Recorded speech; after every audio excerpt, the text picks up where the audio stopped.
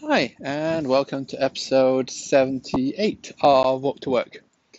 Um, so today I'd like to talk about some thoughts I had about Alexander Technique recently. Before that, the usual quick reminder, online classes start again on Thursday, January 16th. I think it'll be the 16th. I can never quite remember the days. Um, 7 p.m. UK time, 8 p.m. European time. Tell your friends or come join us. If not next week, any other week. Um, Today's going to hopefully be a short episode, especially as compared to previous ones, but we'll see how it goes. And so basically, it comes to the idea of doing nothing and how we live in a culture that thinks we should always be doing something and kind of how that relates. And especially for me, like I don't know if this will resonate with any of your experiences. And so, what I've realized is that in my conscious mind, as it were, there's me doing productive things, and there's me doing less productive things. And so, doing productive things consists of dance practice or something for work or making food or doing a thing that's kind of working towards feeling like I'm alive, accomplishing my life goals. Um, and doing nothing uh, is kind of watching television, especially television that I'm not necessarily super in need of watching. Um, it's scrolling through Facebook. It's maybe reading a book um, where I'm reading just for the sake of reading. It's listening to a podcast where I'm listening to podcasts just for the sake of having something in my ears.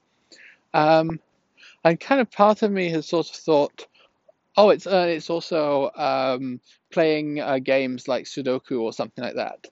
And part of me had kind of thought, oh, this playing games, Sudoku, listening to podcasts, um, reading Facebook, it's kind of a desire to stimulate our attention.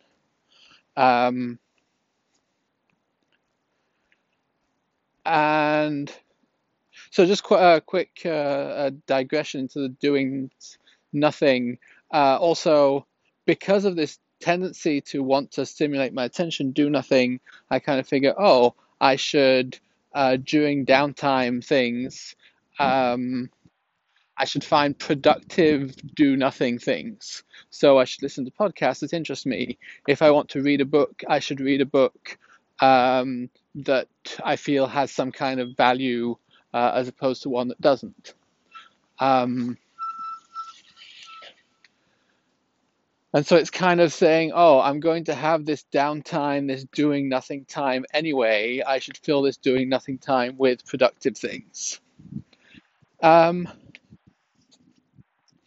and what I think I haven't realized, and yeah, so the somewhat some of my doing nothing things are actually doing useful things because I get that I need downtime. So then there's kind of productive doing nothing or self-care doing nothing versus um, making time pass, do nothing, giving something to hold my brain's attention.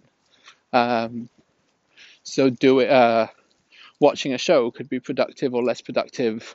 Like if it's self-care, if it's a gift that I'm giving myself, or something that I want to watch because that's what I want to do with my evening, then it's kind of productive downtime. Um, and the same would apply to meditating or doing Tai Chi or going out dancing or going to dance class or just practicing dance.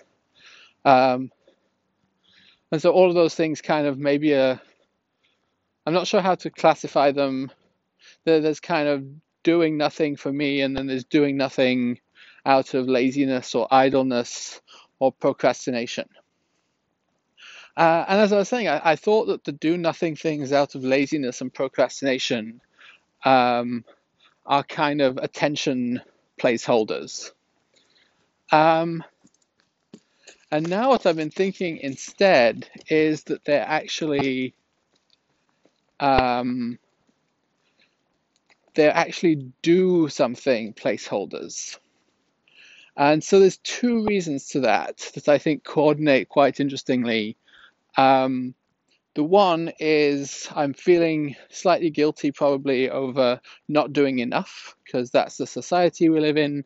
And also because I do have a whole bunch of kind of goals and I do have a whole bunch of ways that I think are productive kinds of downtime, but I don't always do them. So instead of doing some qigong, I will just sit down and watch telly. Instead of working towards my goal of getting under 20 seconds to solve a Rubik's Cube, I'll just mindlessly solve Rubik's Cubes. Um, and so I feel like I'm not doing enough. And I think what my brain is doing is compensating by making sure that I'm always doing something. So instead of replacing doing something positive with doing nothing in a positive way, or not doing anything, instead of replacing doing something positive by not doing anything, both of which are good things, I'm always replacing doing something positive by doing something else. And it's a way of not feeling like I'm not doing enough because I put myself always in the act of doing instead of the act of not doing. So that's one thing. It's kind of, I think, not allowing myself the downtime that would be positive, the not doing, because I want to feel like I am doing. And so I will prefer to do things that in hindsight are not productive rather than not to do things which in hindsight or in foresight I would know to actually be productive and part of my goals. And so that's already a bit of a weird opposition. And then if you look at Alexander Technique, so Alexander Technique suggests that one of the ways of phrasing it is that we meet ourselves when we stop doing things. That kind of the act of doing takes us into our head and out of our body, and means that, and instead of doing something different, the path towards changing our habits of the things we're doing is not to do something different, but it is to not do. And so part of it, I think, is that I'm falling into the trap of doing something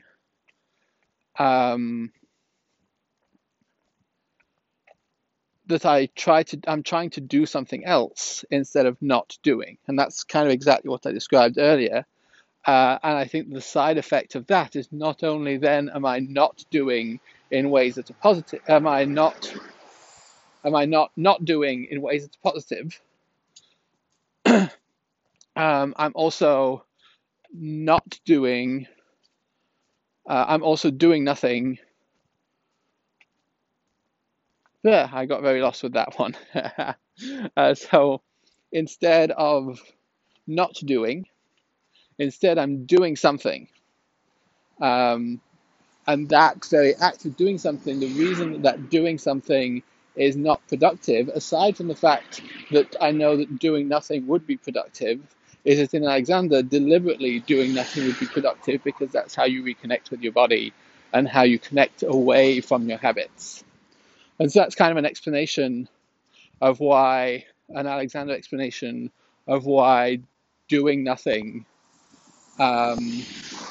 would be more positive than always making sure we're doing something without really paying attention to what that something is. And it really highlights the importance of doing nothing. And I think there's a converse to that, and there's kind of a reason. If you do nothing, sort of truly nothing, if you stop doing, you meet yourself and you meet your body where it's at, and you experience your emotions, connect to your desires and to what you want to do and to what your purpose is. Um, and I think part of the cycle is that I've been wanting to not do that.